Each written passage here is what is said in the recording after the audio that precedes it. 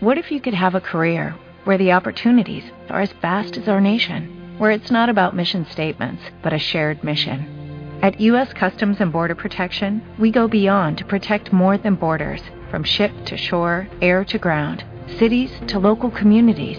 CBP agents and officers are keeping people safe. Join U.S. Customs and Border Protection and go beyond for something far greater than yourself. Learn more at cbp.gov/careers. Blog Talk Radio.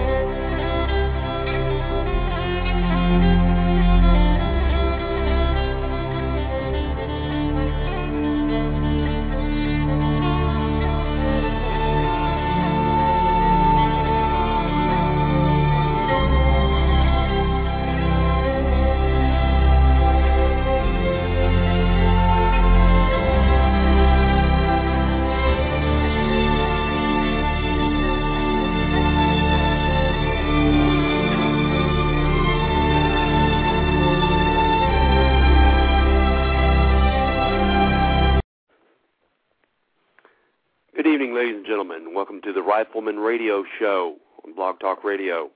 The Rifleman Radio Show is sponsored by the Appleseed Project, which is a project from the Revolutionary War Veterans Association dedicated to rifle marksmanship and American heritage.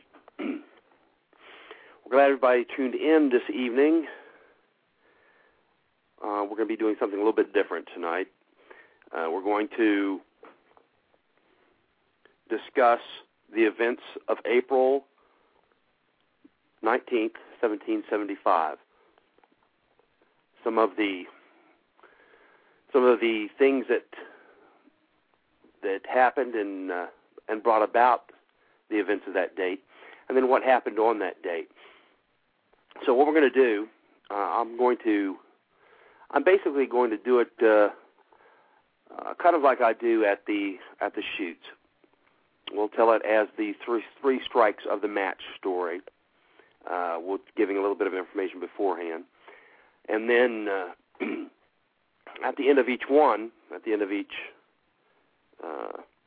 story, what we'll do is have folks, you can call in, and at the end of each story we'll have a few minutes of discussion on it. I don't know how far we'll get. I'm going to try and keep the information at a minimum, just a kind of a brief coverage of it, because what I'd like to do is try and get everything in one block here. And I know that when I'm doing the three strikes at an event, it can run long, 40, 45 minutes, per a strike, if I let it. So I'm going to try and keep it down to like 15 to 20 minutes per a section, and then have allow for a little bit of time for a discussion afterwards for folks. If you want to call in, we'll get you on the line, and I have the chat program open, but it's been working great for the last 2 weeks, but for some reason it's not opening tonight for me. But as soon as it opens, then we can take any questions too from the chat to answer those. So let me get started right off the bat. Now, you know that the events of April 19th, 1775, of course, didn't come out of the blue. I mean, there was a lot that went on before that. There was a lot of things that had happened in the Americas before that. First of all, let's preface this with the fact that the colonials, the provincials living here, in many cases were third and fourth generation. They'd been here for over 100 years, many of them, governing themselves as colonies of the British Empire. Now, once you have someone who's governing themselves, once they've begun governing themselves, it's very hard, if not impossible, to reverse that. Once men have understood freedom and lived in freedom, you can't go back and take that away. You can try, but you'll end up basically the way that the British did here in the colonies. All right, well, we're only going to go back 1 year.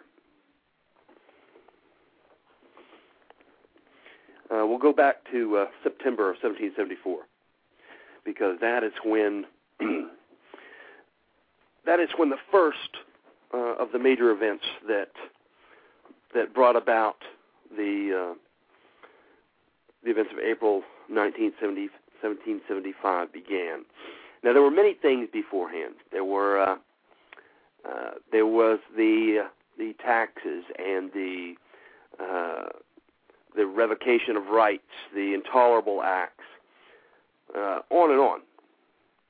And I encourage you to read more about this. And basically what I'm going to do tonight is just trying to whet your appetite with this.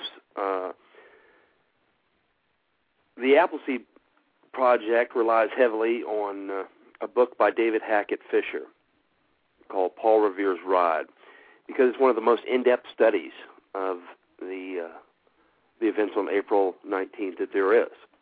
One of the most in-depth, comprehensive studies of it.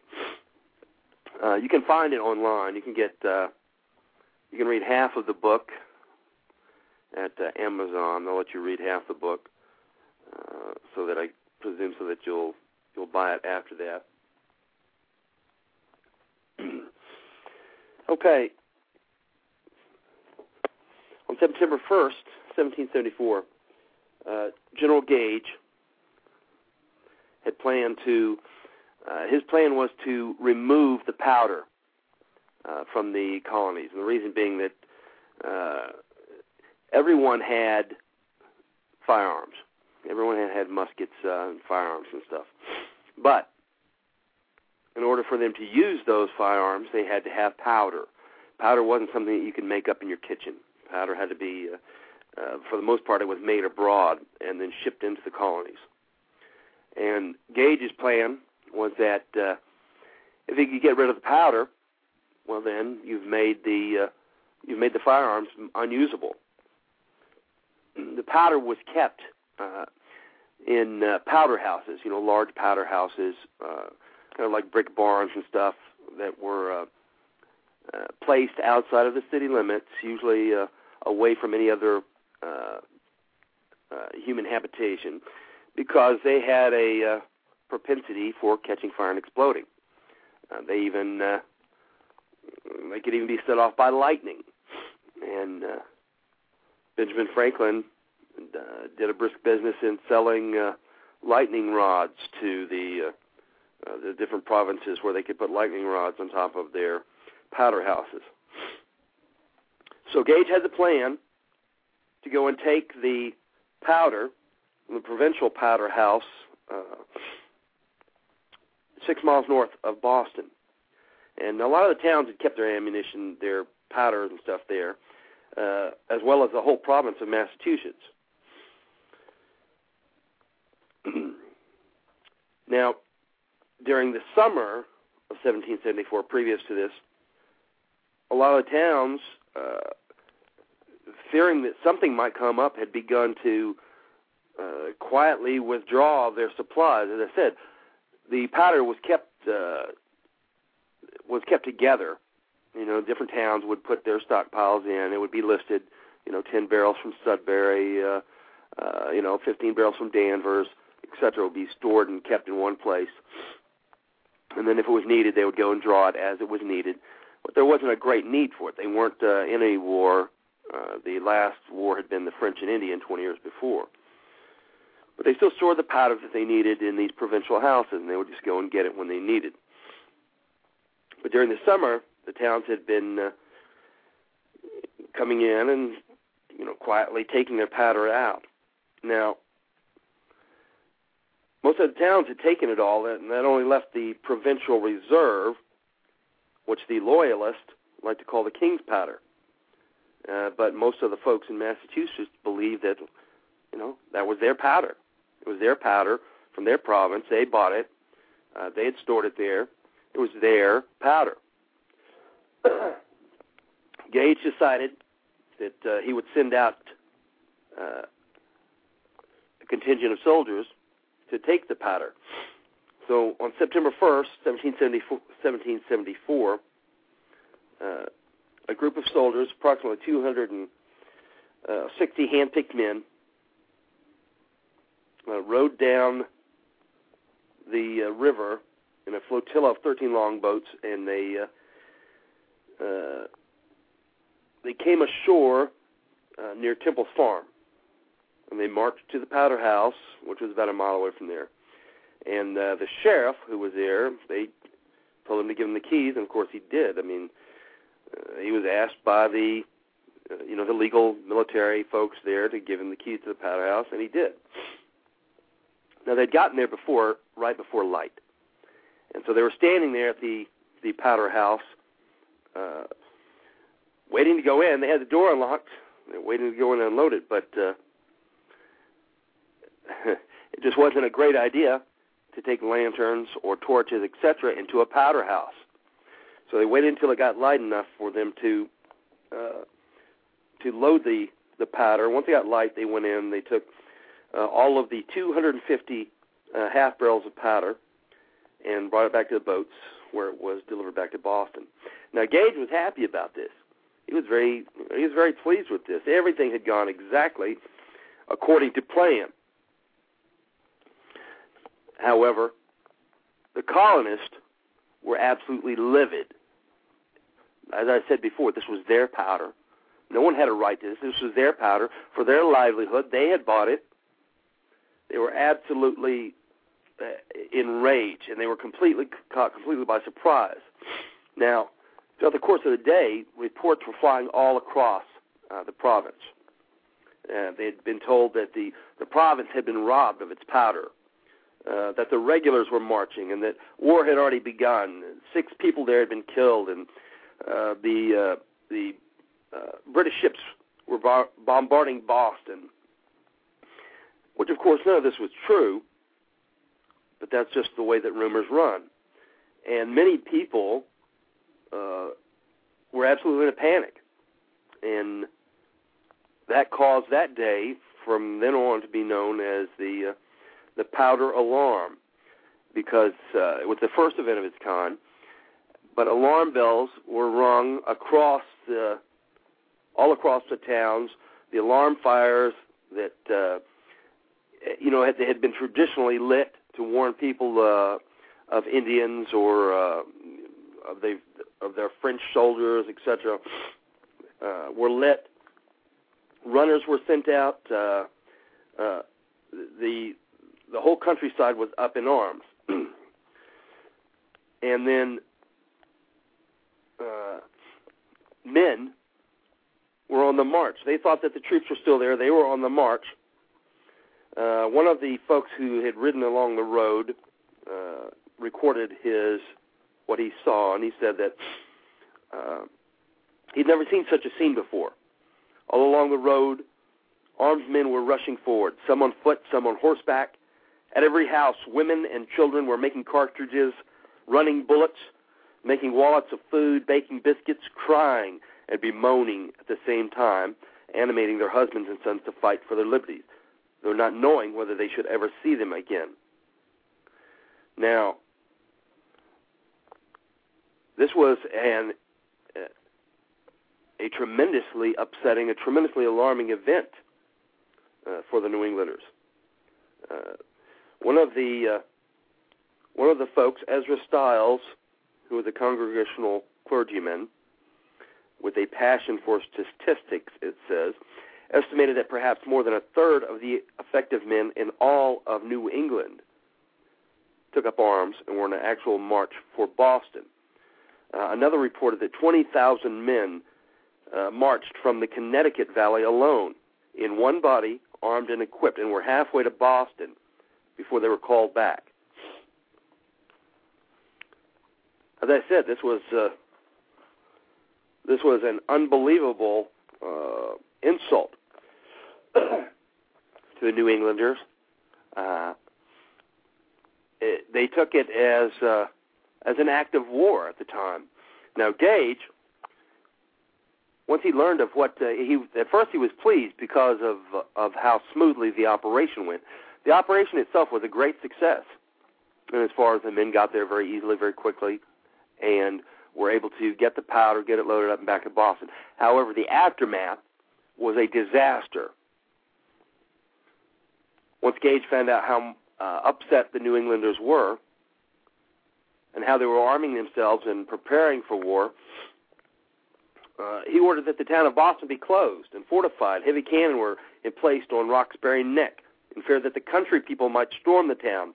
The inhabitants of Boston were ordered to surrender their weapons.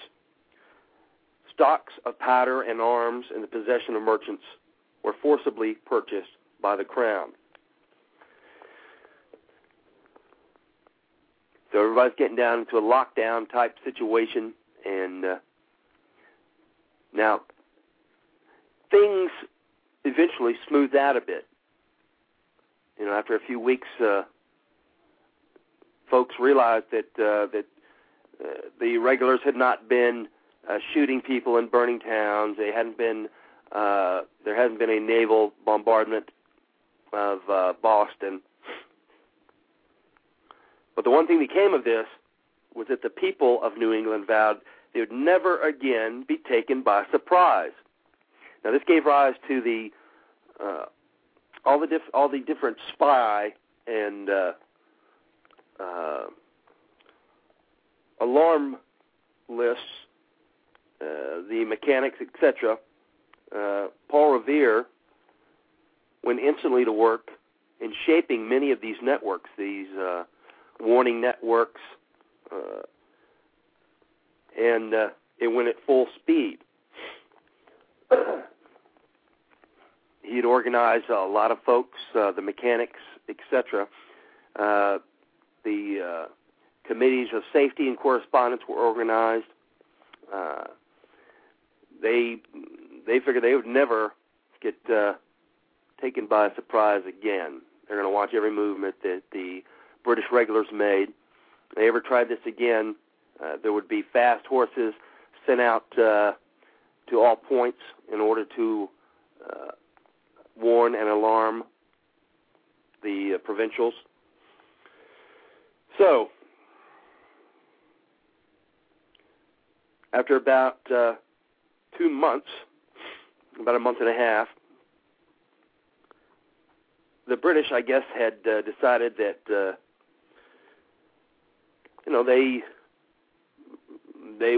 they'd gotten their nerve back up, and they decided to try this again. So early in December, they organized another group to be sent out. Now, this time it was going to be sent out to Fort William to get all the powder and munitions there. Revere heard about this, and in the middle of a snowstorm, a deep snow and ice storm, he rode 60 miles to give the warning. He gave the warning there to the folks in Portsmouth, and this was a 3-day trip in snow and ice by horseback, 60 miles. And I'm telling you, that's rough. There were no snow plows back then. It was just snow and ice, no Gore-Tex, no rain-proof garments. 3 days in the snow and ice.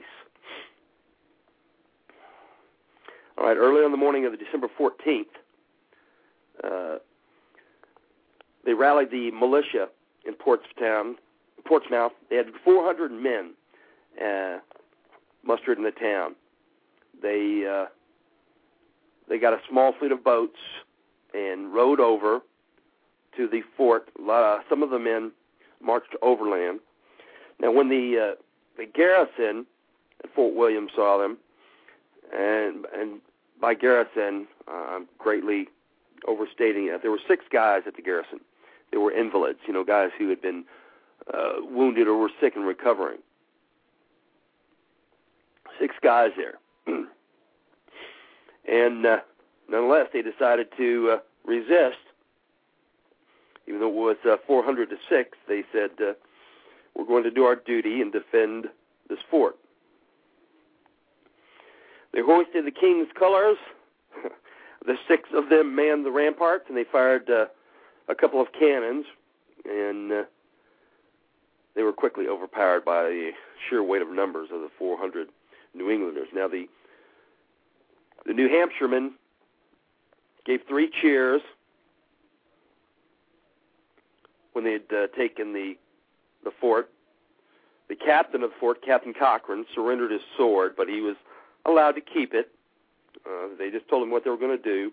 However, to Captain Cochran's horror, they hauled down the king's colors. Now, when they did that, Captain Cochran went ahead and drew the sword that had just been given to him and was beaten down and wounded.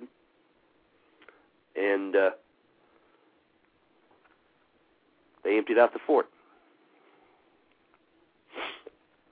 Now, this was actually the first battle of the American Revolution. This was actually 4 months before Lexington and Concord. It was the first time that the colonists had faced the British regulars in a showdown. Now, the next day, probably about 1,000 additional men came, and they finished cleaning out the fort, getting a huge supply of muskets and 16 cannon. And the British were absolutely, they were appalled at what had happened. So, fast forward to February. Now, here in February, they're going to try it again. This time, Gage's spies had heard that there was a large supply of powder and munitions that was arriving in Salem. And they decided that that was a close enough town. They would try this again. So on February 26th, 1775, a group of troops of the 64th Foot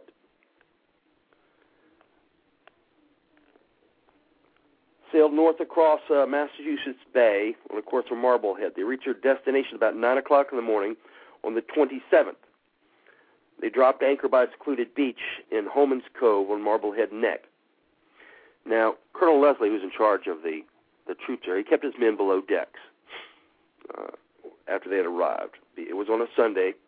And they knew that the folks, the New Englanders, would be observing the Sabbath.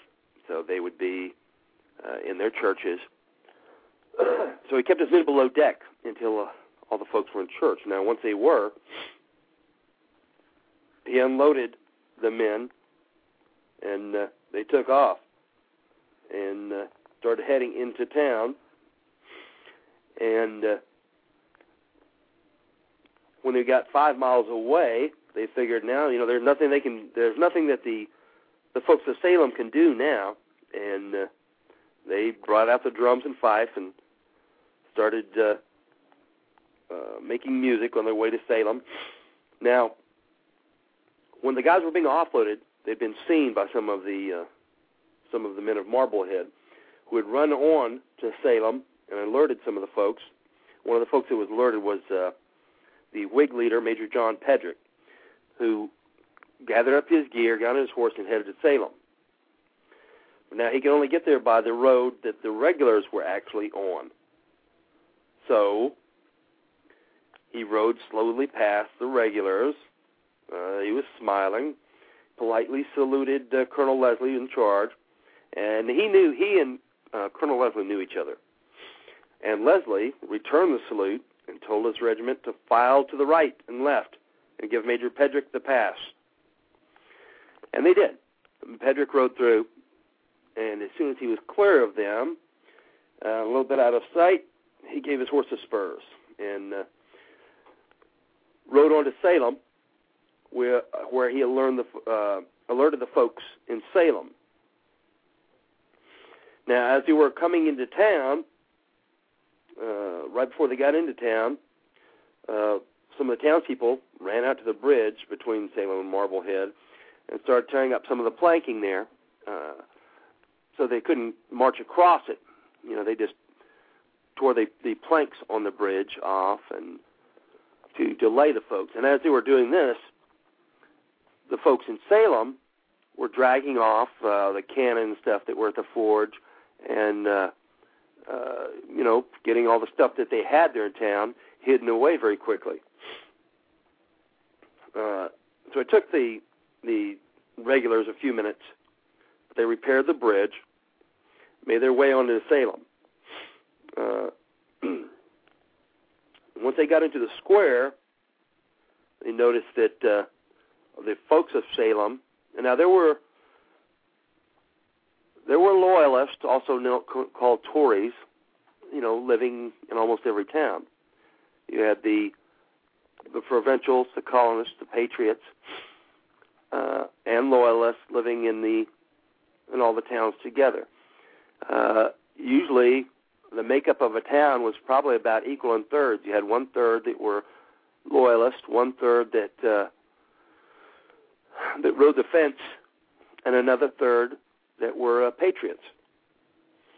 Well, some of the patriots were seen whispering in the colonel's ear.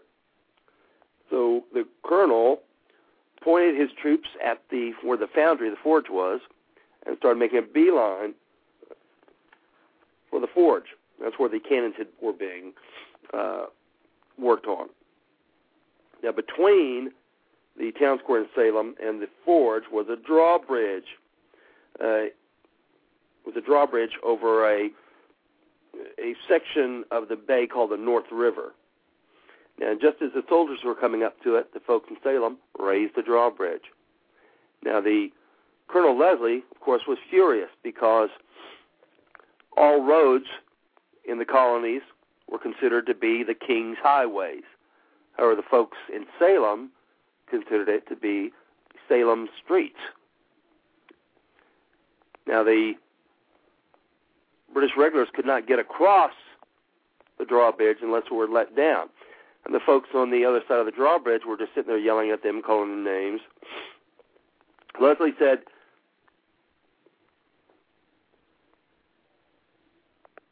that if they didn't let the drawbridge down, he was going to order his men to fire on them. Now, the captain of the militia was there, and the militia was forming up as all this is going on. This wasn't an instant run into the center of town and run straight to the forge. This was the town being alerted while the troops were still 5 miles away. Each town had militia. The Salem militia began gathering. There was another bit of time where they had to repair the bridge. As they're doing this, the warning has already been sent out. The minute the warning came to Salem, it ricocheted off and started heading out to all parts to the east, north, and south. To the west, north, and south. So the east, of course, was the ocean, but to the west, north, and south, those guys from the neighboring towns are starting to arrive. The militia is forming up. So this is all taking a bit of time. It's not happening immediately. Now, the militia captain who was there, his name was John Felt. Now, he looked at Leslie, and he said, "You'd better be damned than fire. You have no right to fire without further orders, and if you fire, you'll all be dead men." As they're trying to figure out what to do, more men are coming in all the time. This wasn't a case of the warnings or an alarm going out and folks saying, what should we do? Should we do something? Or, I don't know, what should we do?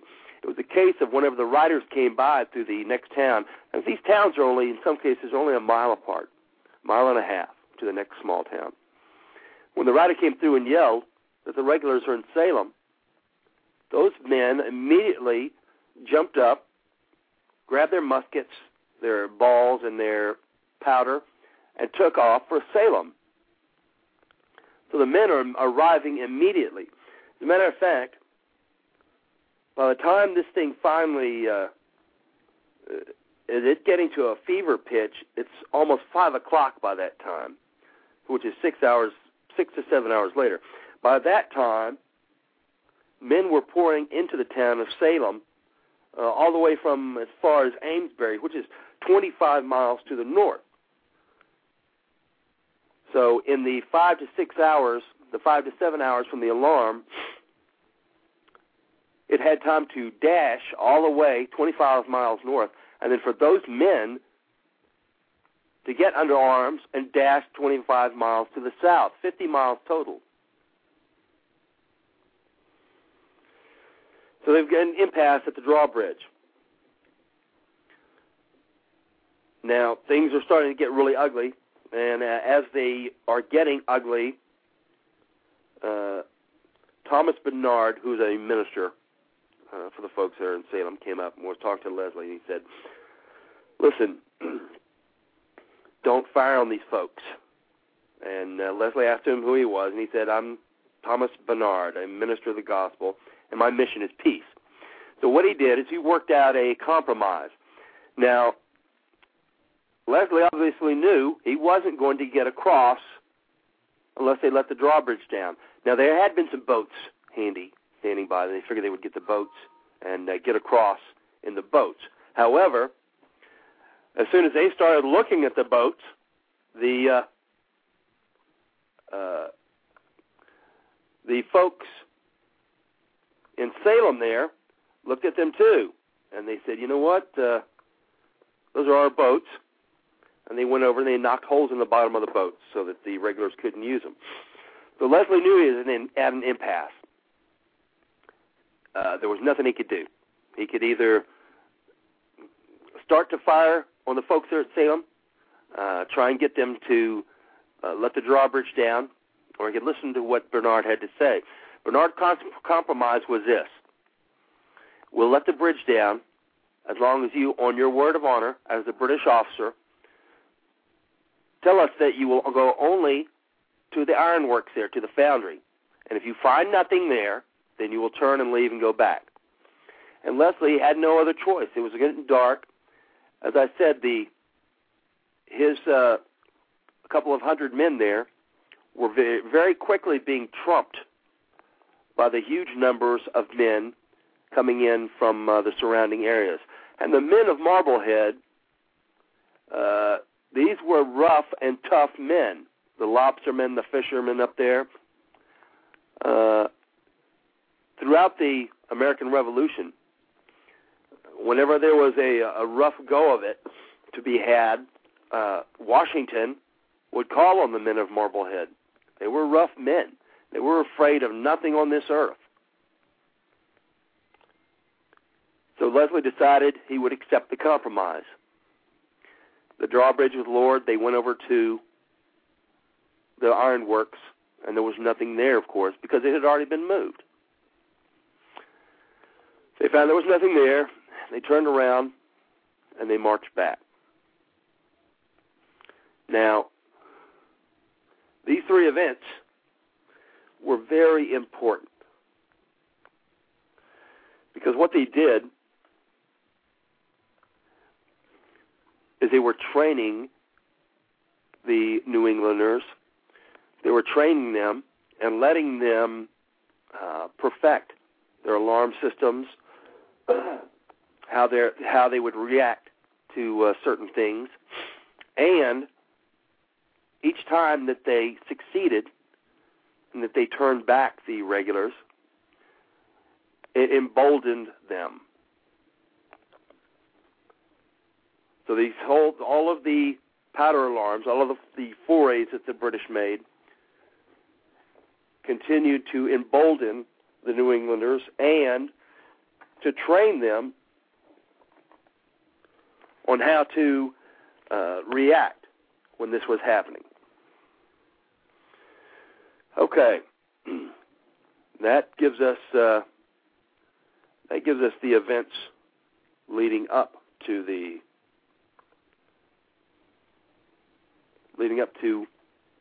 April 19th, 1775. All right, we're going to take a caller real quick. Area code 580.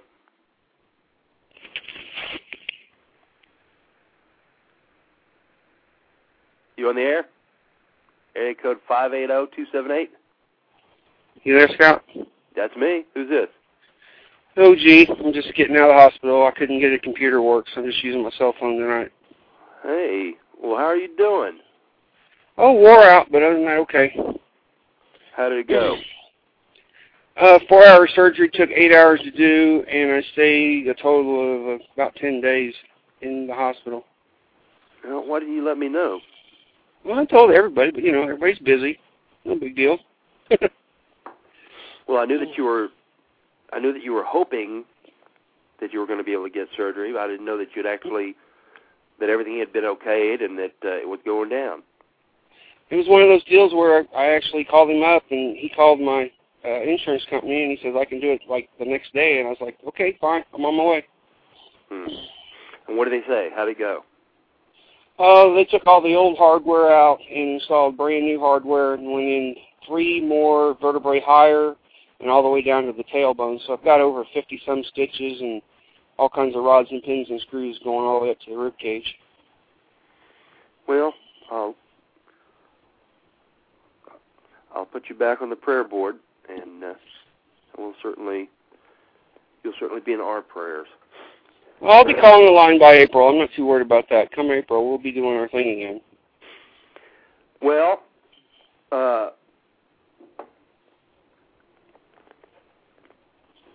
that's good to hear. Mm-hmm. I wanted to try and get a quick version of the history in here, and I didn't know if you were calling in, if you were just calling in to listen, yeah, or if you wanted to say something. So no, I was just listening. Well, listen, God bless you, brother. Yes, sir. And I'll talk to you again in the next couple of days. All right, King. All right. Bye. Okay, so we certainly hope that that OG, Old Grunt, that his surgery went well. Old Grunt, of course, is one of our instructors and a good friend of mine, and he's a United States veteran. As he said, they were replacing some hardware put in by by the Americans. I haven't asked him lately if he was if he's still carrying around hardware that was put in by the Iraqis. I don't know if he is or not, but hopefully that's all out.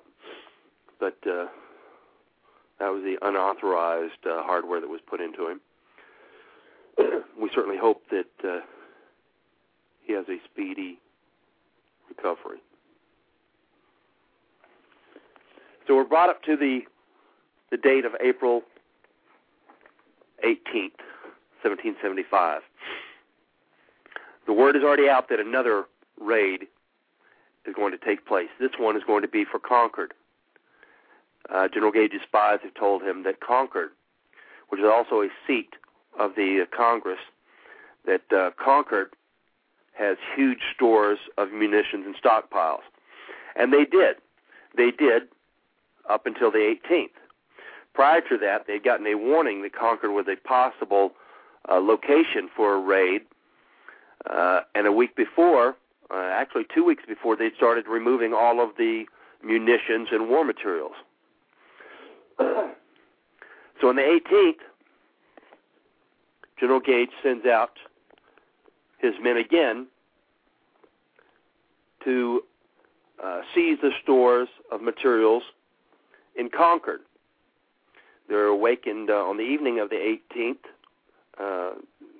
grabbed their gear, dashed out to the ships, and they're rowed across the back bay to Lexington Point. Now, Revere had already been warned of this, and he had sent out riders out across Charleston Neck that were sent out. And, of course, everyone knows of the one if by land, two if by sea. That had been, that signal had been given. That wasn't for Paul Revere, of course. Paul Revere knew how they were going. That signal was in case he couldn't make it. There were already riders stationed across the bay watching for the signal. If he couldn't make it, they were going to be sent out, and riders were sent out.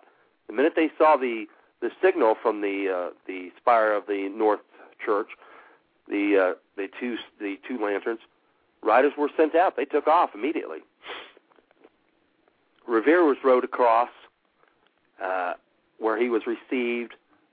He grabbed his horse, and he took off. So we have the two groups in motion now. One group out in a warnings, and as Revere's folks went out, this wasn't a solitary ride by Paul Revere. He wasn't. It's not the mythical folkloric story of Paul Revere on his solitary dash through New England, yelling, "The British are coming! The British are coming!" This was a planned. This had already been planned out. That when the folks were awakened, when the major alarm was given, that each town would send out additional riders to their neighboring towns. Those folks would send out riders, and on, like a huge version of the old telephone tree. You know, when something happens, I'm going to call X, Y, and Z. They're each going to call 3 people. So my phone call to 3 gets 9.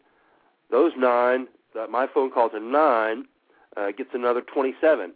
Those 27, et cetera, and it continues to multiply until all of New England is awakened and alarmed.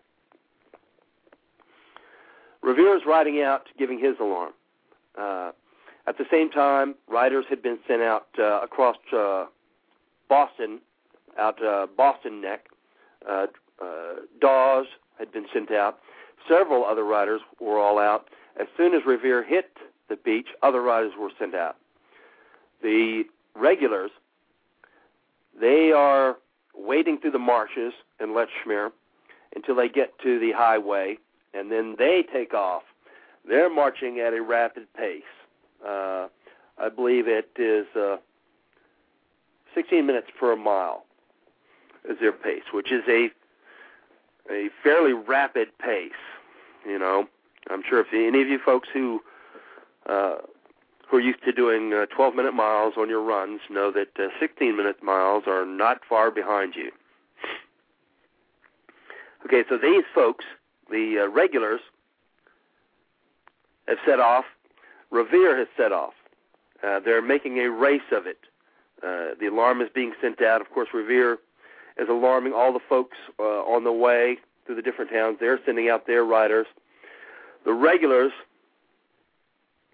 are marching, continuously marching, 1 mile every 16 minutes. Now, General Gage did pre-plan for this. He sent out cavalry on the roads the evening before. Their job was to intercept any messengers. Anyone they caught on the road after dark, they were to detain. And they did. They detained dozens and dozens of folks. Very few were actually alarm riders. Most of them were just people going to town, people up early, driving milk into Boston were arrested. People coming back from feeding their cattle were arrested. Young men on the way home from visiting their girlfriends were arrested and detained. All right, the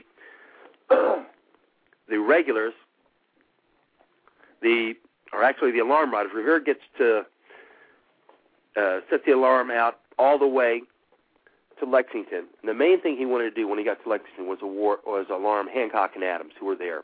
They were staying at the Clark House. He wanted to let them know that the regulars were out because their names came up several times in conversations. Where have you seen Hancock or Adams? Do you know where the Clark Tavern is? There was no Clark Tavern, but there was the Clark House where they were staying. So they were afraid that Adams Hancock could be arrested, and they knew for a fact that they were going to head on to Concord to get the stores there. Well, when he got to Lexington, he alarmed the local militia. They were mustered, and Captain Parker, who was the head of the militia there in Concord, he mustered his men together, and the first thing he did was he sent out riders. And the reason he did that, he wanted to find out where they were, how far away, if there was indeed actually folks coming in. So he sent out riders. And the riders took off. Now, one of them came back after a couple of hours, and he had actually taken the road that the regulars were not using. So, of course, he didn't see them or hear of them. Well, he came back and he said, "There's not there. There's nobody coming. It's a false alarm." So Barker said, "All right." He goes, "Well, you guys don't have to stand here in formation anymore, but don't go home until the other rider gets back, because when you just want to make sure that there's not that the regulars aren't out." So the guys were disbanded and just asked to stay within range of the muster drum. So some of them went to the tavern, some of them went to local homes nearby, some just went down and sat down, etc. And they waited. Now, as they waited, several things were happening. As I said, the alarm was being continued on and on. Even though Revere was there at Lexington, the alarms were being carried on at the same time by the countless other riders who were out across going out across the countryside. Now, Revere had actually been captured and detained a bit earlier when he had headed on to Concord to deliver the message there. He had been detained by the British. They'd actually caught him on the highway, one of the patrols that Gage had sent out, the mounted patrols. Now, whenever he was detained, he told the patrol that there was 500 men in Lexington waiting for them, and they better not go there. Now, this was twisted around back in the 60s and 70s by some of the the folks in saying that Paul Revere ratted everybody out. Well, that wasn't the case at all. He was sticking as close to the truth as possible, but still trying to scare the regulars away from Lexington, because that's where Hancock and Adams still were. He wanted to scare them away from Lexington. There were still hours to go for them if they bypassed Lexington to get to Concord, but he did not want the patrols to dash into Lexington and grab Hancock and Adams. Now, not long after he told them that there were 500 men in Lexington, I don't think that the patrol believed him. Not long after he told them that is when Parker disbanded the militia until the other rider came back. Now, a large group of them went over to the tavern. They were going to go into the tavern, and the tradition of not having a loaded firearm where you're drinking is not a new one. They had it then. And there was no good way to unload a musket other than firing it. So before the men went in, they all fired their muskets to clear them. Now, the patrol that had captured Revere heard this from the direction of Lexington. And they looked at Revere, and he said, "Hey, told you, didn't I?" And they decided they better get back and warn the approaching force from Boston. So they cut everybody's reins, took Revere's saddle, put everybody afoot, cut their saddles and their reins so they couldn't put them back on the horses if they caught them, and took off to warn Colonel Smith about the folks in Lexington. So they rode as fast and hard as they could, and they got to Colonel Smith and told him what was going on. Now, he was afraid that at the speed that they were marching, that they wouldn't make it to Concord fast enough, and he wanted to get there faster to make sure that they secured the two bridges, the North Bridge and the South Bridge in Concord. So he told his executive officer, Major Pitcairn, who was the commander of the Royal Marines, he told Pitcairn to break off a part of the force and have them speed march into Concord to secure the two bridges. So Major Pitcairn tasked this out to a Lieutenant Jesse Adair. He was a hard-charging Irishman.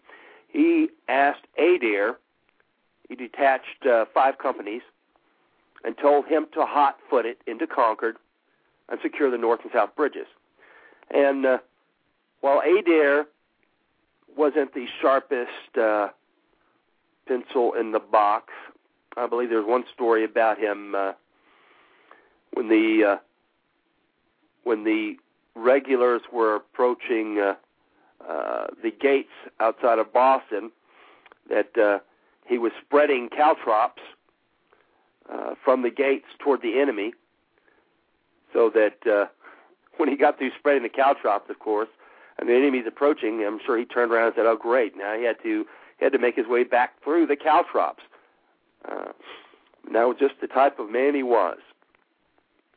He detaches the 5 companies, and they start off at an even faster pace. These were the light infantry companies, and they started off at a faster pace. Now, as they're beginning to take off, some of the folks who had ridden, some of the folks on the road, and I believe at this time also the other rider, the rider that had been dispatched along with the by Captain Parker, he had managed to make it back into Lexington, and he said, "Look, they are there. They are coming. As a matter of fact, they're right behind me." So even though they had hours and hours where they could have gotten ready, they ended up with only a few minutes. The approaching regulars were less than a half mile from the town. Now, also at this time, and this is a very important note, some riders, purportedly from Lexington, had ridden out to the column and were yelling at them that they should not come into the town. And supposedly one of the riders pointed a pistol at the advancing regulars and fired it. One of the guys in the very front said he thought that he saw one of the riders fire at them. Well, nobody was hurt, of course, but here's what happened. At that point, Colonel Smith halted the column, and he told all of the soldiers to load. Now, up to that point, they hadn't been, because obviously you don't want a bunch of guys marching along with loaded muskets that can go off just from a little spark. But now they are. Now they're all loaded. And this is going to be important in just a few minutes. So they are marching again at a quick pace.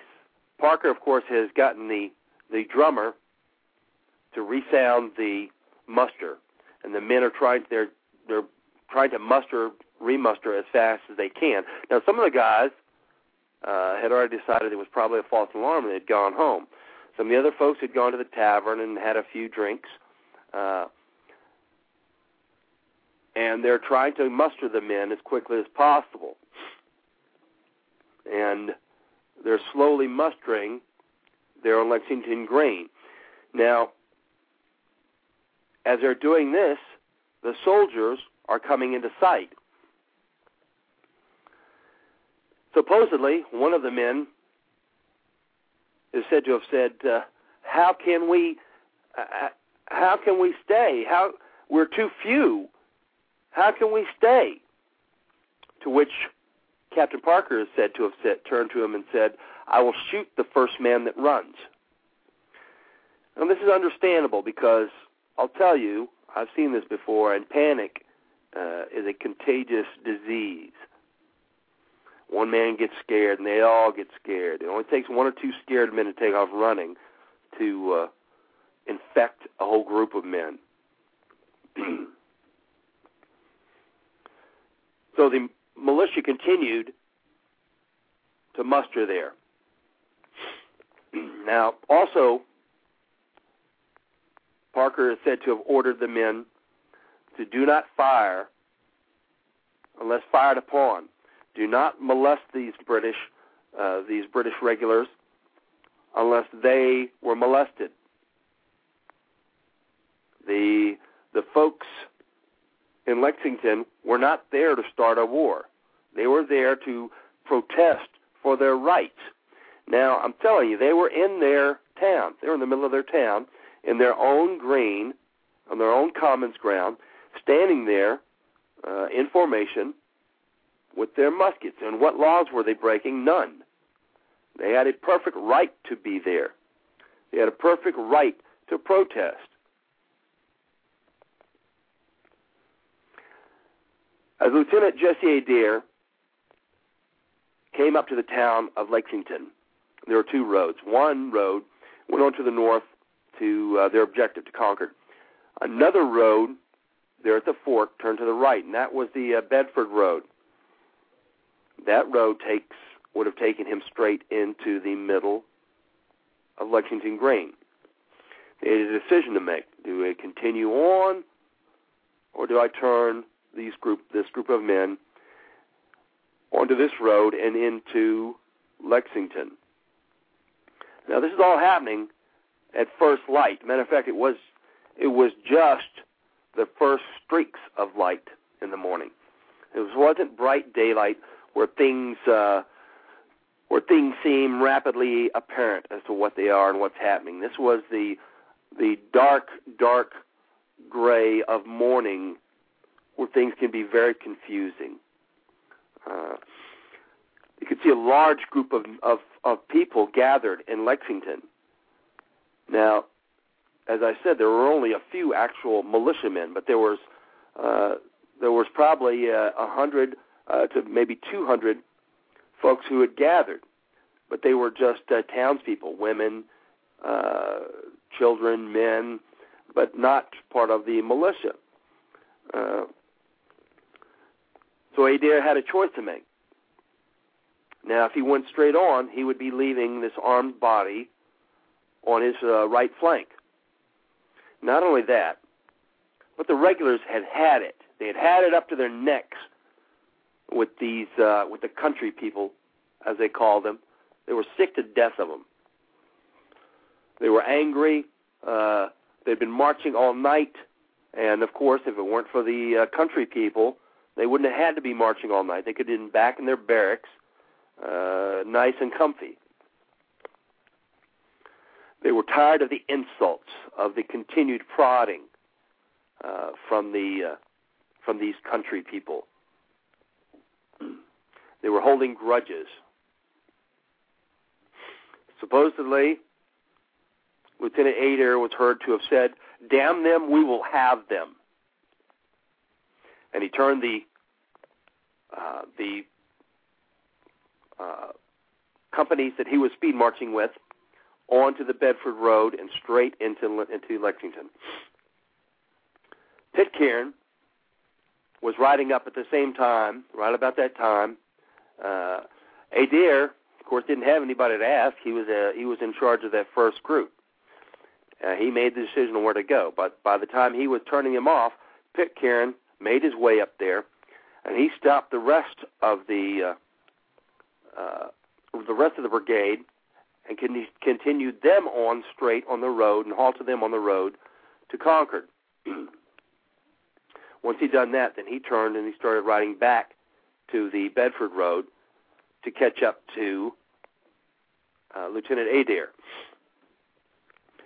Now, as Adair is marching his men toward Lexington, they're getting more and more excited. And they're marching on. Two of the companies stopped right outside by the meeting house, but two more of the forward companies carried on and began actually at a run toward the Green, toward the confrontation with the militia there. They ran, they hit the Green, and they began to form up into battle formations. Now, as they did this, they began shouting their battle cry of Huzzah, which is a very loud, throated cry, and it's designed for two things. One, to help give courage to them, and two, to intimidate the opposing force.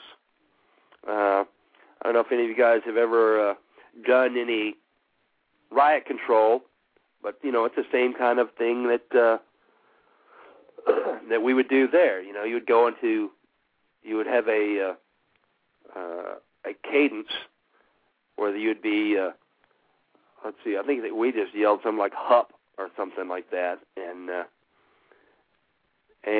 we were in a drag step. That's where you're moving just your left foot forward and you're dragging your right with your bayonet held out as you're advancing on the riders. And supposedly the cry, the huzzas of the men were so loud that it was deafening. Now, you have two groups of men lined up facing each other. For the most part, none of them have been in combat. There's a scattered few that are veterans. But for the most part, they're green men. Now, anytime you have men who are green, who haven't experienced combat before, facing each other with loaded firearms, that's a recipe for disaster. If they were all veterans, that'd be a completely different story, because veterans, they know what's going on. They don't shoot until they're given the command. They don't get flustered because they've been there before. They've done it before. But these men hadn't, even though they were the most feared soldiers on the face of the earth. The British forces were. They had not been in combat. So the regulars are facing the militia. They're shouting their huzzahs as loud as they can. About this time, Pitcairn, he sees what's going on, and he knows too that this is a recipe for disaster. And he's riding up as fast as he can, along with several of the other mounted folks who are there. Everyone is yelling at this point. Everyone is yelling. The regulars are yelling. The British officers are yelling. Pitcairn comes riding up to try and defuse the situation. He starts yelling at Parker's men. He's yelling, "Lay down your arms and disperse, you villains, you rebels. Lay down your arms, damn you. Why won't you lay down your arms?" As he's yelling this, somewhere there's a gunshot. And there are many theories about who fired the first shot. The one thing we do know is that the first shot, through the testimony of the regulars who were there on the front lines and of the provincials, the militia who had mustered with Parker, is that the regulars did not fire the first shot, the ones who were on line, and the militiamen there did not fire the first shot. Somewhere, somebody else fired the first shot. Now, from the provincials' point of view, from Captain Parker's men, several of them say they saw a mounted British officer fire a pistol, and that several pistols were fired at them. From the regulars' point of view, it was said that several shots were fired from behind a brick wall on their left flank, and then from the corner of a building on their right flank. Whatever the case, and that very well could have been both, each one testifying to what they could see. May very well both have been the case. But we do know who fired the first shots among the ranks. As soon as those first few shots were fired, Major Pitcairn is said to have told his men, do not fire. Do not fire. Surround them, encircle them. Now, one of the reasons that we don't bandy about the F word at an Appleseed event is for this very reason. Because of any 100 words you can say in a crowded, noisy situation, the word you're best going to hear is fire. That's the word that's going to come above all others. So if you have a huge group of men yelling and huzzahing, and you have a man who's saying, fire, then that's the word that they hear. That's why we don't say it unless that's what we want you to do on the line. Well, supposedly that's what the regulars heard. There were a few scattered shots. They sounded like a popping, which escalated to a ragged volley, and then it sounded like the ripping of a bed sheet.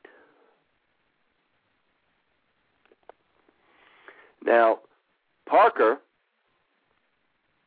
whenever Pitcairn had told him to lay down their arms and disperse, he turned and told his men to disperse. He didn't say lay down your arms, but he told his men to disperse. And they were in the process of doing that when the volley came.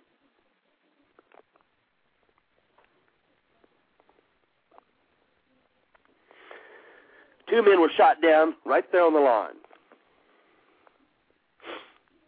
The rest of the folks were actually shot down while trying to disperse or while trying to escape, in quotation marks. They were shot afterwards. And only one person was wounded among the British regulars. Supposedly one man was shot in the lower leg or the thigh. It's possible that Pitcairn may have been had the end of a finger wounded. A horse was shot.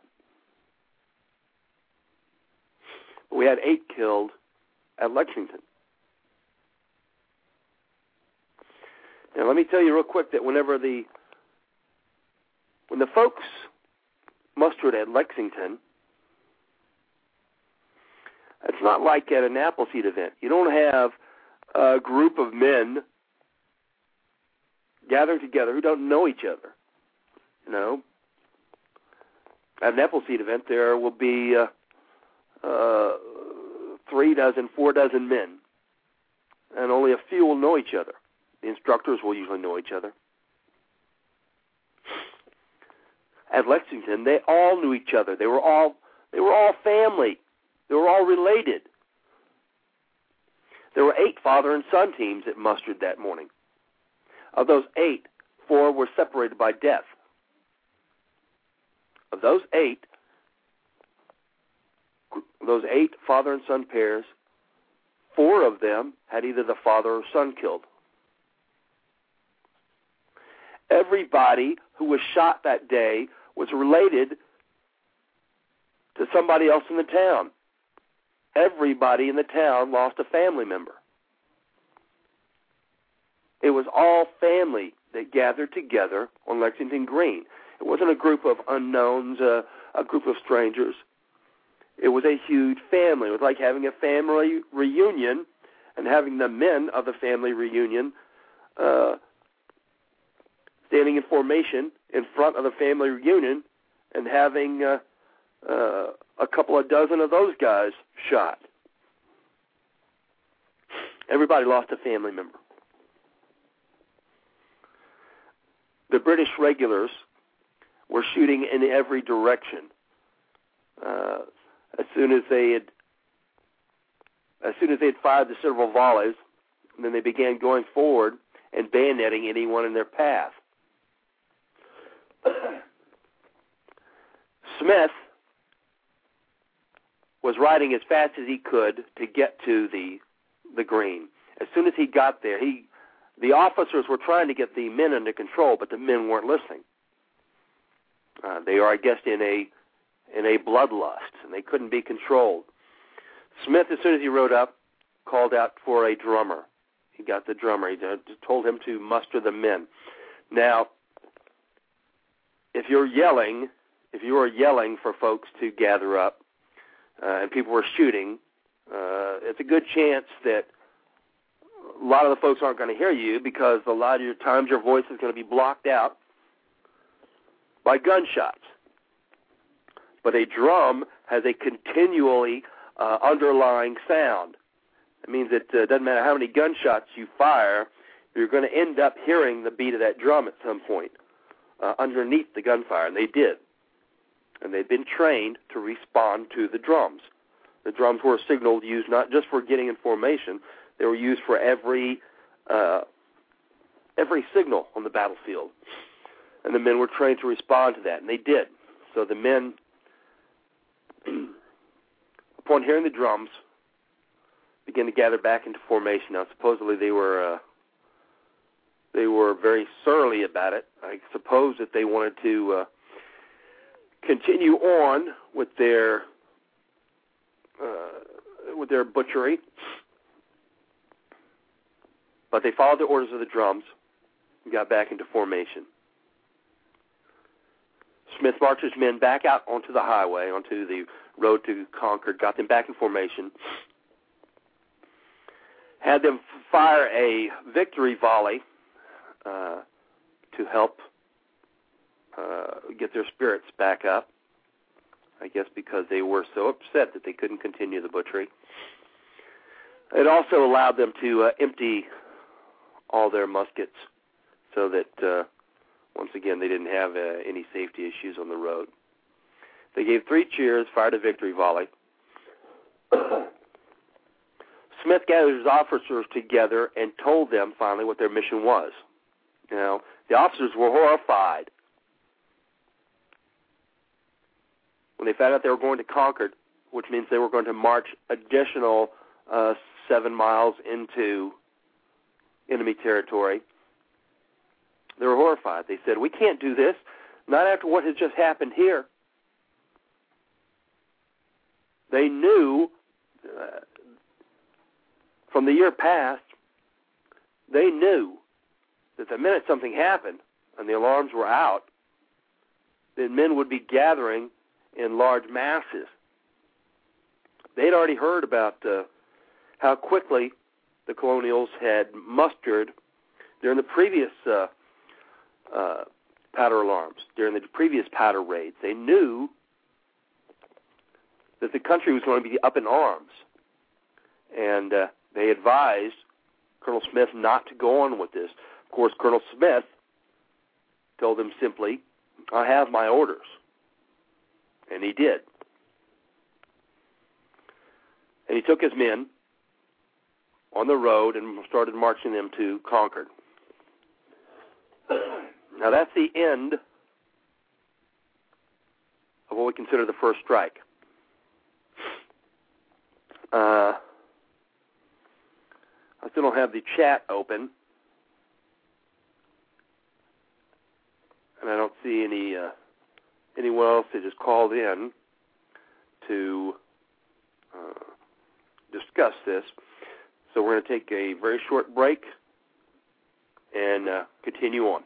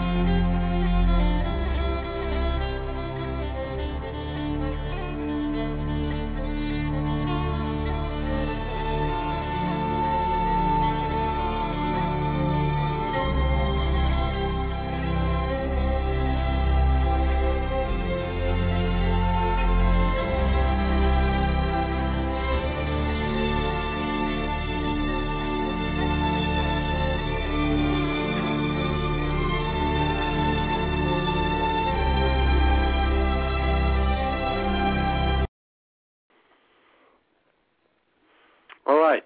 We're going to continue on with the second strike of the match. After Colonel Smith rallied his men back in formation on the road to Concord, they began to head to Concord at a fast pace. Concord was well aware of the force heading toward them, had already mustered, they had already tried to figure out what they would do. They had sent a couple of riders to see what was going on. Those riders were actually there at Lexington when the events occurred there. One of the riders had ridden up to Captain Parker and spoke with him briefly just as the regulars were arriving there. Now, as soon as they fired that first volley, the riders took off back to Concord. When they arrived there, they spoke with Colonel Barrett and Major Buttrick about what they had seen. And Barrett asked them if the regulars had been firing ball, meaning if they were actually firing live ammunition. And the writer said, I don't know, but I think it's probable. Now, I want you to think about that for a minute. In many cases, the regulars would fire blanks to kind of give a warning. And the difference between firing a blank and firing live ammunition at the folks in your own nation is it's a big difference. And the reports were that they had more than probably been actually firing ball at the residence of Lexington, at the militia there. Well, they'd had a meeting to try and determine what to do. Now, Concord had in Lexington, they had just the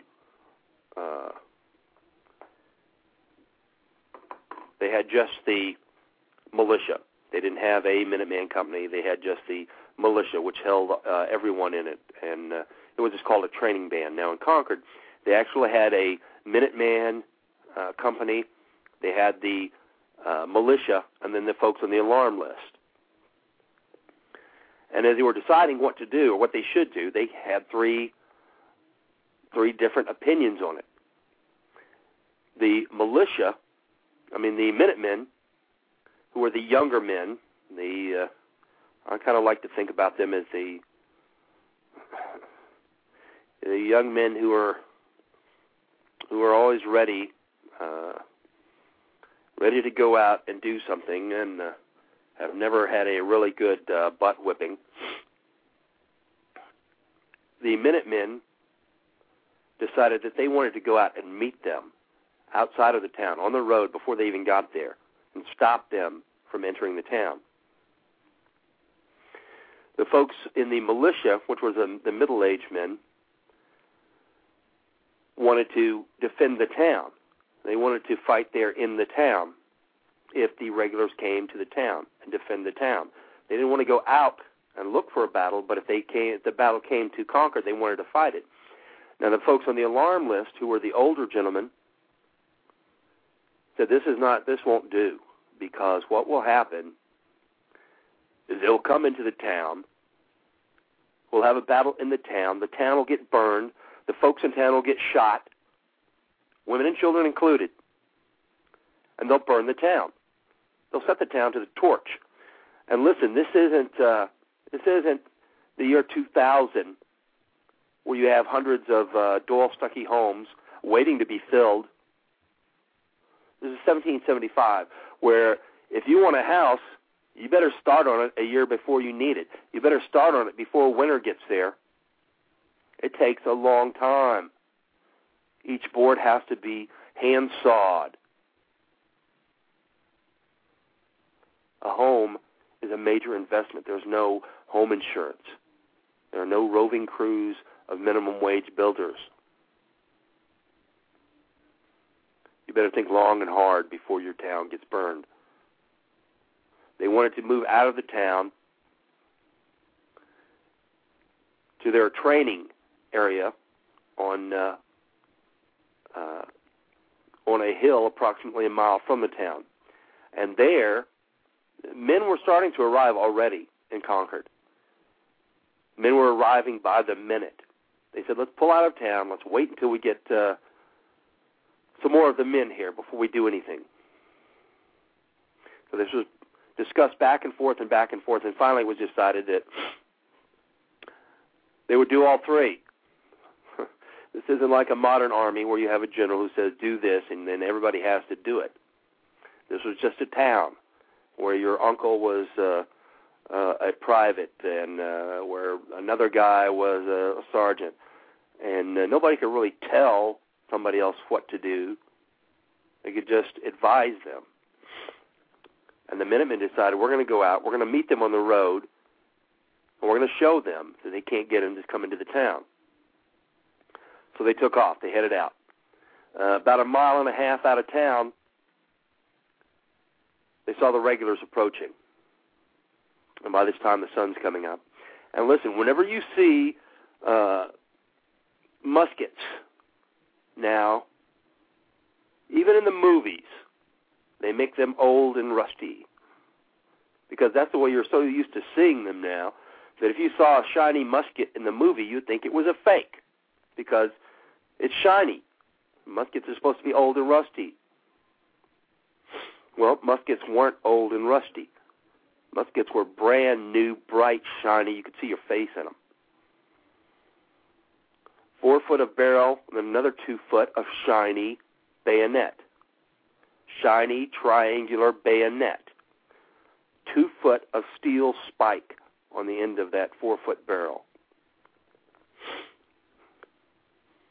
You have 800 men marching in a beautiful formation. 800 men with 800 long 7 foot spears, shiny spears. I'm sure it looked like an advancing steel porcupine. So the Minutemen set up into formation. Now, when they did, when the regulars started approaching them, there was no. They didn't stop. They didn't stop to decide what to do, or they didn't have to try and figure out what to do, etc. These were professional soldiers. As the columns were moving along, they were given orders under march to move into battle formation. So you see this huge porcupine caterpillar alligator moving towards you, and it begins to open up its jaws. It begins to open up its jaws so it can devour you in one bite. It was fierce. And these guys could see that. They could see these professional soldiers of war marching straight at them, men who had been trained for war, who that's all they did, is they lived for war, to fight and to kill. And this huge alligator is opening up its jaws to devour them while it's still moving. And they began to rethink what they were doing. These guys, the Minutemen, they were brave, were not soldiers. They were farmers and hat makers and chair makers and flour grinders. They weren't professional soldiers. Think about it yourself. Think about if you were 16 years old, 17 years old, and you're out there on the road with a bunch of your buddies, and you saw 800 men coming. And let me tell you, when you see 800 men in that frame of mind, I can guarantee you it looks like 2,000, 3,000 men. When they saw this professional machine of war heading toward them, they rethought what they were doing, and they decided to pull back into the town. Now, they didn't run. They didn't go run screaming like scared little kids. They formed back up into their unit, and they headed back into Concord while their own fifes and drums were playing. So you had kind of almost like they described it almost as a parade. You had the Minutemen heading back into town, and then not far behind them, perhaps a quarter mile, was Smith's Brigade. So they come back into Concord, and once again, the discussion is of what shall we do? And I'm sure that at this point they can see the regulars. They can see what they're facing. There's no way they're going to stop these guys. I'm telling you, there's no way. There's point of pride, there's point of honor, and then there's death and your town burned down and your wives and children killed. And the decision is made to pull out of town and head for Puntasset Hill, which was their rally point. So they did. They pulled out of town and they rallied on Puntasset Hill. Whenever the regulars arrived, there were no men left in town. And Smith began searching the town. And you'll see it described. They describe it as they began to enter the houses without warrant. without warrant. And you wonder why that's put into the Constitution. That's why.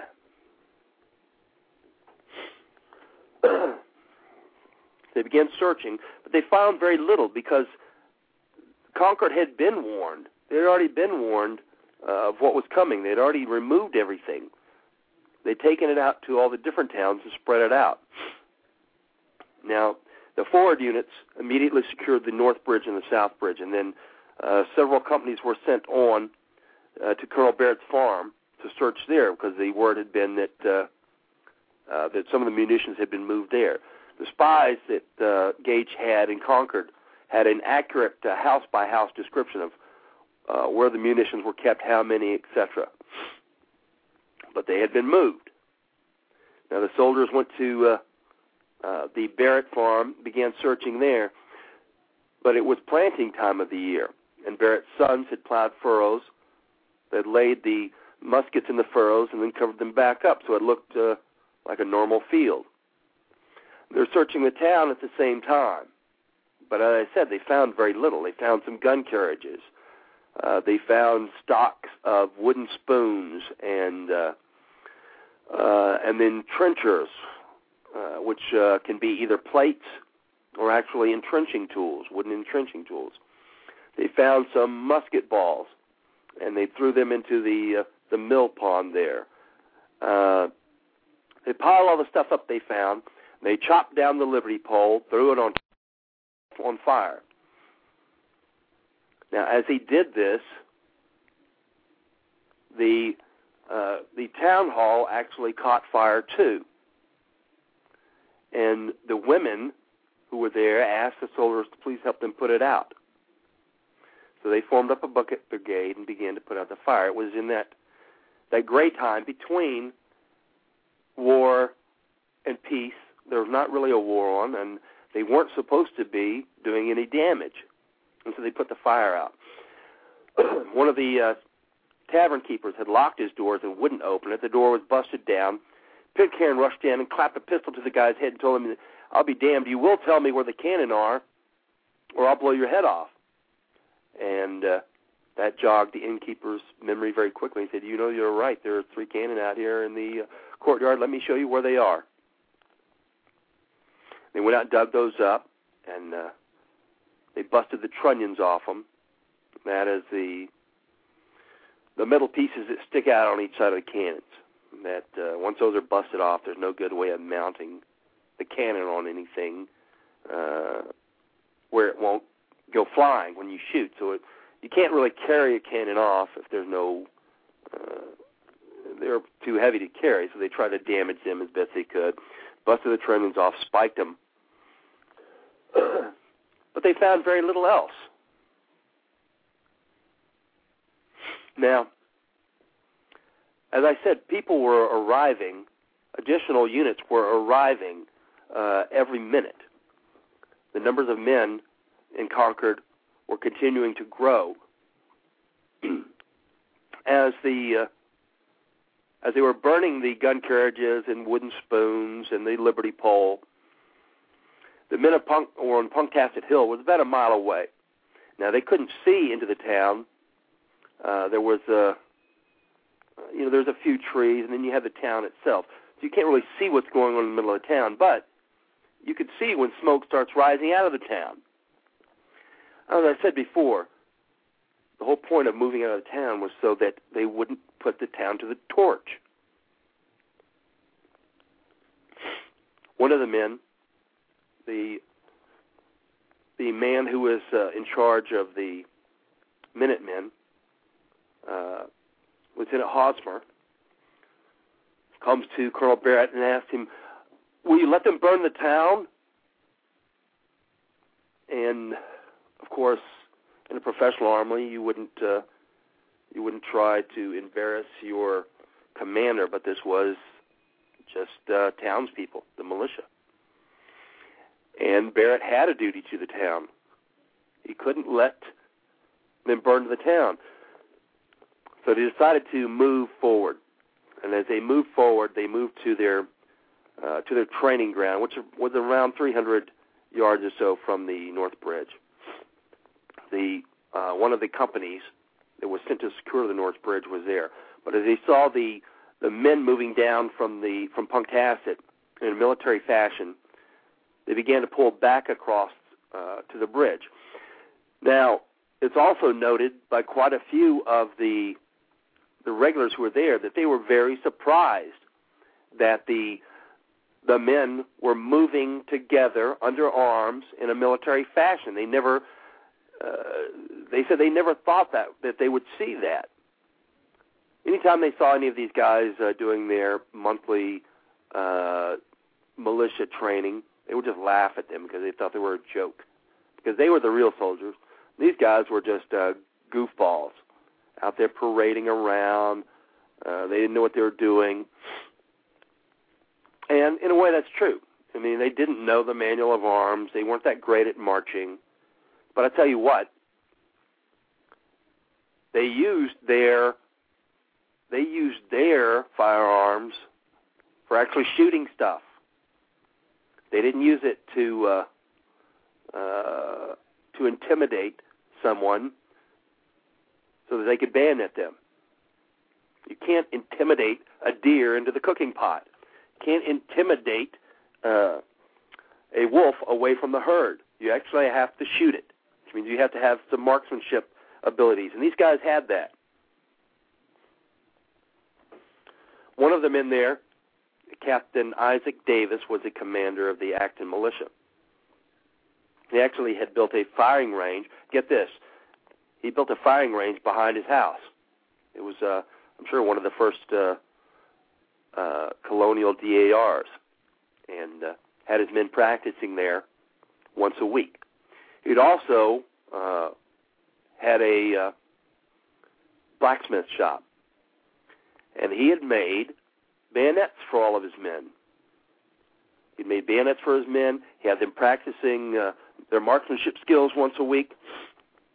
And then he also made cartridge cases for them, which means they didn't have to try and pour loose powder into their musket barrel, cut a patch and put it in, and get a ball out of the bag and put it in. All they had to do was tear the end off a cartridge, pour a little bit in the pan, pour the rest down the barrel, put the paper in, put the ball in, and they're ready to go.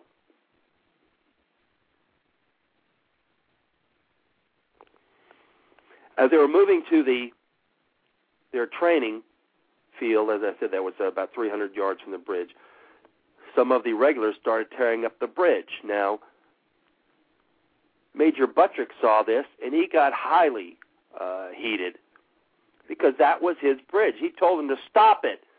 Stop tearing that up. That's our bridge. And it was. It was his bridge in his town. His house was right behind him. He was standing on his property telling the guys, stop tearing up my property. Stop destroying my property. That's our bridge. He turned to his men and he said, instead of giving them a command, as I said before, the militias weren't really in the habit of giving commands. They consulted instead. And he turned to his men and he said, if any of you were of the same mind as me, we would stop those men from tearing up our bridge. So in essence, he's saying, hey, listen, if you guys think like I do, then we'd stop them. And the men basically said, yeah, you're right. We think like you. Let's go.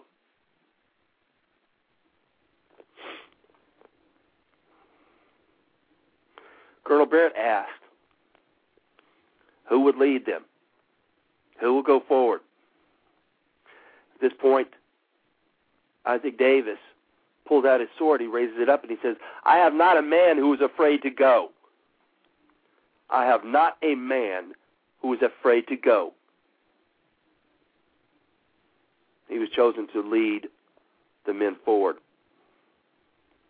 His men formed up, and they started moving in a column down there toward the North Bridge.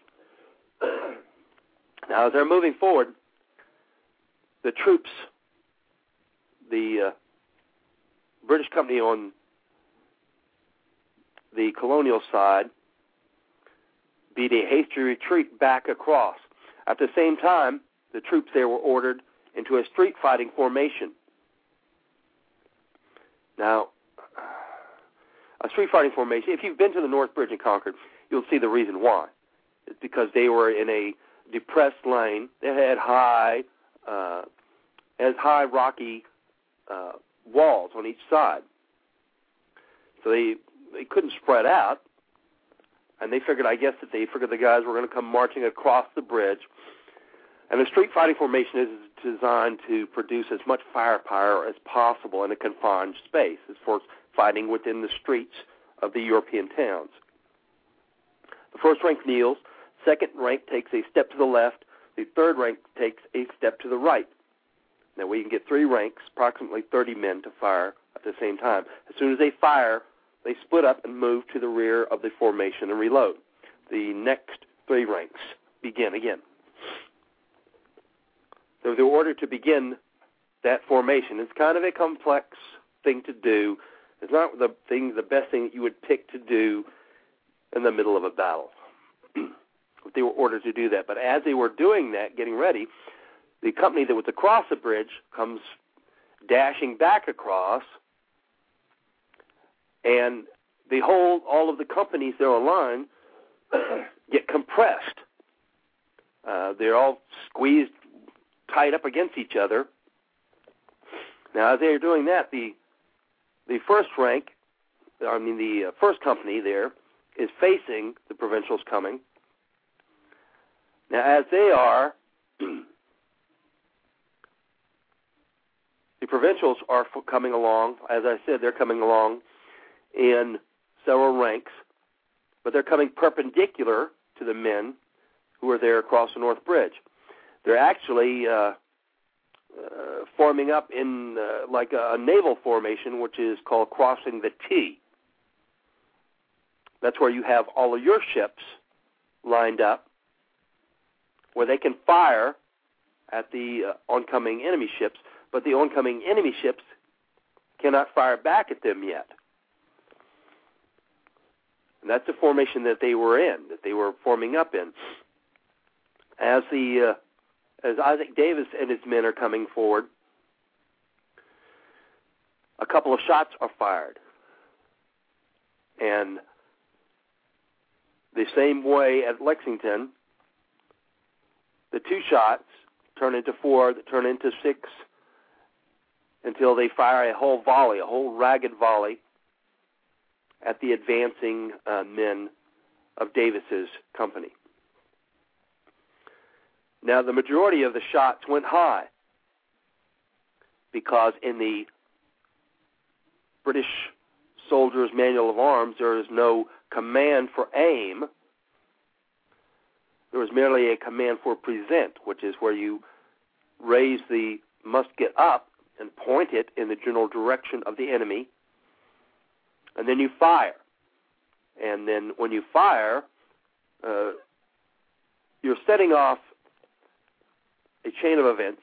Or when you squeeze that trigger, you have a hammer with a rock cranked into it that comes forward and hits the steel plate. It produces a spark, which goes into a pan of loose gunpowder. The pan of loose gunpowder is ignited by the spark and flashes up. As it does, it sends a small stream of fire through a tiny hole into the barrel where the rest of the gunpowder is held. And that sets that charge off, and it fires. Well, most of the guys didn't want to have a big explosion on the side of their face that would burn off their wig and burn their face. So they would present, and then they would turn their head to the left. When they turned their head to the left and leaned it back, they also elevated their rifle, their muzzles. And this volley, the majority of the rounds passed harmlessly overhead of Atkins' company. However, they didn't all pass overhead. Isaac Davis received a wound to the heart.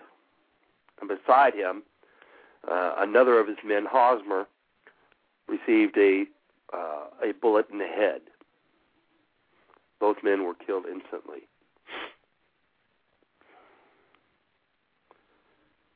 They didn't panic. They didn't flee.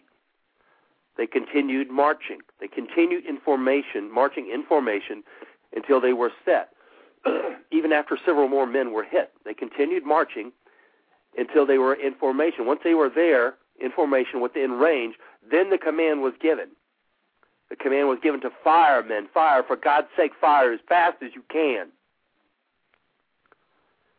The command went from the front to the rear of the formation like the wind. And they did, and they began to fire.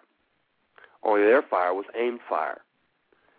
They immediately took out 4 of the officers and several of the men of the front ranks. And as I said, the provincials were able to fire all up and down the ranks into the body of the regulars who were closed in that tight lane across the bridge. Also, with the officers being hit and down, they had no command and control. They had no orders. They took the first volley, and they said that a strange kind of ripple, a wave went through them, and they immediately began to run.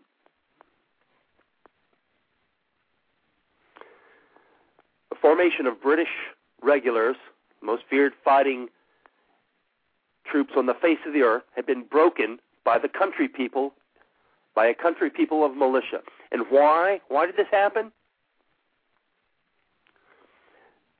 Because of aimed fire, because of marksmanship. And let me tell you this too. Every time the colonials and what would later become the colonial army and the British regulars met in an equal head-to-head, the colonials won. And why? Because of their marksmanship.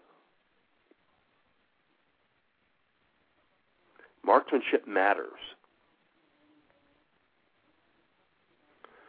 The broken units of the colonials, of the British regulars, took off.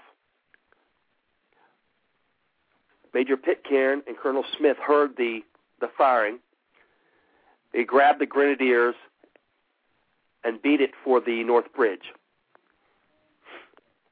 He knew that he had men at Barrett's Farm, and he wanted to ensure that the North Bridge was held. Otherwise, those, I believe, with 4 companies of men at Barrett's Farm would be cut off. As he was racing to the North Bridge from the town center, and it's a pretty good distance.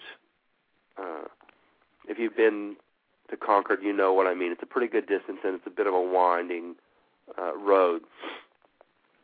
As he raced to the North Bridge, he met the soldiers coming on, dragging their wounded, and when he got to within a couple of 100 yards of the North Bridge, he stopped. There weren't a group of confused mob of folks with pitchforks, etc. there. There were hardened men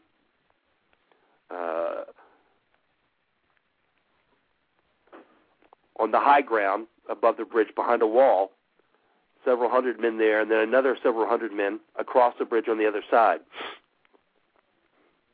And he stopped his men approximately 200 yards from them. Now, immediately after the men broke and ran, the colonials were in a bit of a daze. They weren't sure what they should do. Their training had always been in defensive operations. They didn't have any skill on offensive operations. Once they had seen the columns break and run, they were a bit confused of what to do. Some of the men moved forward, some of the men moved back. Some of the men decided they'd had enough and left. You got to remember, as I said, these weren't trained soldiers. These were shopkeepers and farmers and dairymen and they weren't professional soldiers. When they saw men lying there bloody, it was too much for them. They wanted no more of it. One of the men, it was said, was walking away from the battle, was stopped by Colonel Barrett's,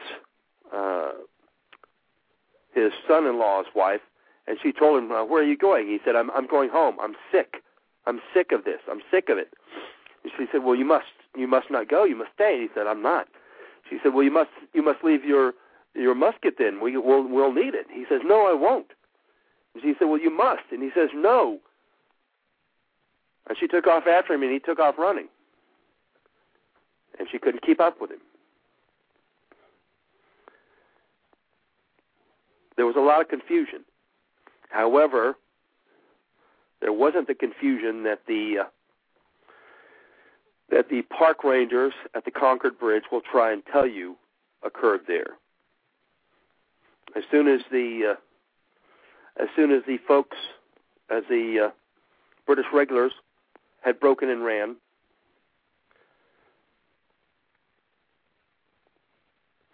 Colonel Barrett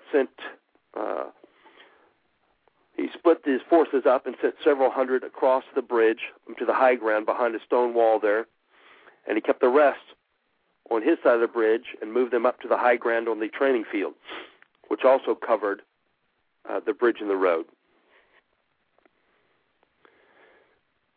Smith stopped his men 200 yards from the north bridge, out of range of the muskets of the men at the north bridge. Now, the firing was also heard by the 4 companies at Barrett's farm, and they took off to make it back. They didn't want to be cut off on the wrong side of the bridge. When they got to the north bridge, now supposedly the folks at the park there will tell you that there was so much confusion, and that the townspeople were so confused, they were wandering around confused, that they didn't notice the 4 companies of British regulars coming past them. Well, that's not the case. They were under orders not to fire unless fired upon. Now, they'd been fired upon at the North Bridge, and they returned fire, and they broke those units there and sent them running. But now, as the 4 companies approached them and marched under their guns, they were not fired on. Nobody shot at them, so they didn't shoot back.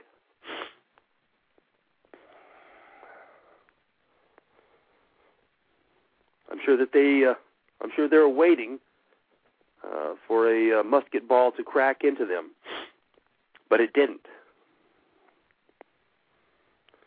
Those units formed back up with Smith's men. Smith was in a bit of a quandary about what he should do. He wasn't sure what he should do. Should he try to engage these troops, these colonials, and fight a battle with them? Should he go back to Boston? They said that for almost an hour, he marched back and forth, to and fro. They'd march one way, then march back the other way, and march up again and form up, and march the other way. And finally, Smith decided he had done what he'd been asked to do. He had fulfilled his orders, and he formed his men back up to march back to Boston. Now, at Lexington, yes, they had shot a group of the townsfolk, and they caused a big event there.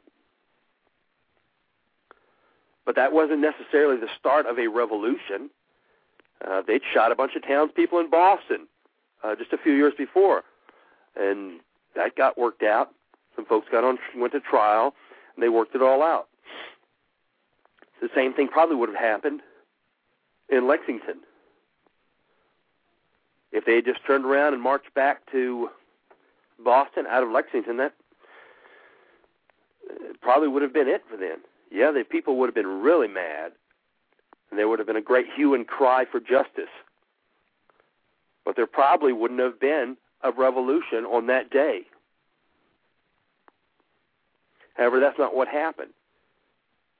Colonel Smith's men continue on. They marched to Concord. Now, in Concord, they'd shot some more colonials. But guess what? They had taken the worst of it. They'd gotten soundly beaten. They'd been forced to retreat and run. They had lost a great many soldiers there in Concord who had been shot, killed, and wounded. If they would immediately have left then and be able to get back to Boston, that probably, yes, they had shot some folks in Lexington, but they had their heinies handed to them at the North Bridge. And that probably would have evened things out. They probably would have been told, listen, you better not try anything like that again, or you will get the same treatment. And that probably would have been the end of it. But it wasn't.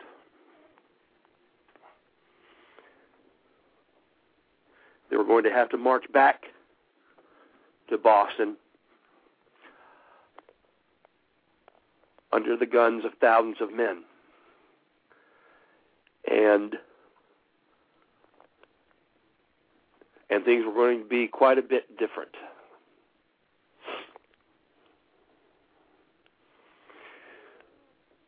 Now, it's 8:54, so I can tell you that that even with the greatest amount of pairing, there's no way I can pare down the story into 5 minutes for the retreat along Battle Road back to Boston, and you wouldn't want me to anyway. So what I'll do is we'll give this again, or we'll give the last part of it on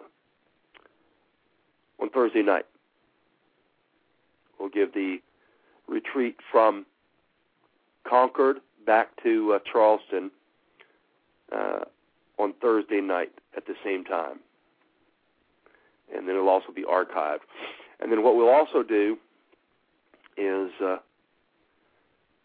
we're going to get you guys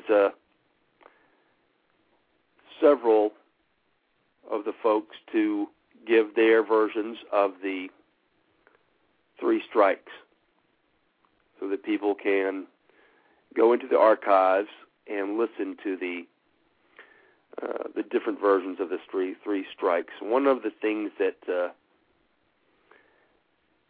I absolutely love about being an Appleseed instructor is being given the opportunity to tell the story. I'm telling you, I love the story. I love to tell the story. I love to hear the story. I've heard the story hundreds of times now. And it always elicits the same reaction in me. The feelings of pride.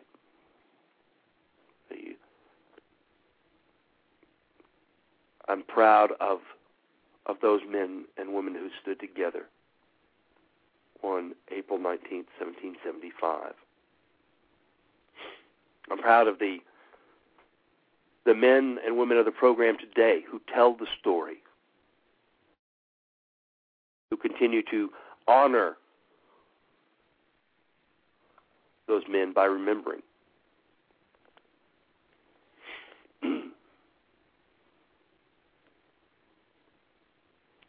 So, day after tomorrow, 7 o'clock, we'll give the last strike of the match, and then some of the additional stories that we usually tell. And I thank everybody for listening in tonight, and we will resume this day after tomorrow. God bless you all, and we will see you then.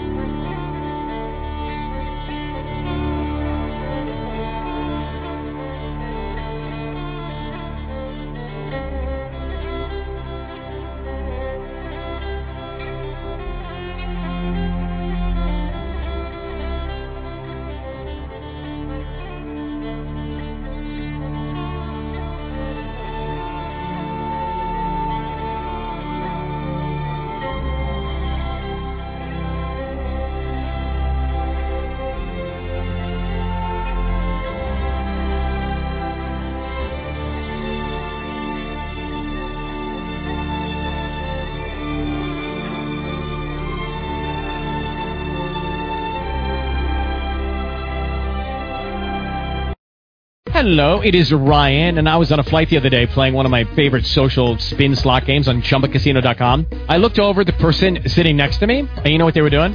They were also playing Chumba Casino. Coincidence? I think not. Everybody's loving having fun with it. Chumba Casino is home to hundreds of casino-style games that you can play for free anytime, anywhere, even at 30,000 feet. So sign up now at ChumbaCasino.com to claim your free welcome bonus. That's ChumbaCasino.com and live the Chumba life. No purchase necessary. VGW. Void where prohibited by law. See terms and conditions. 18+.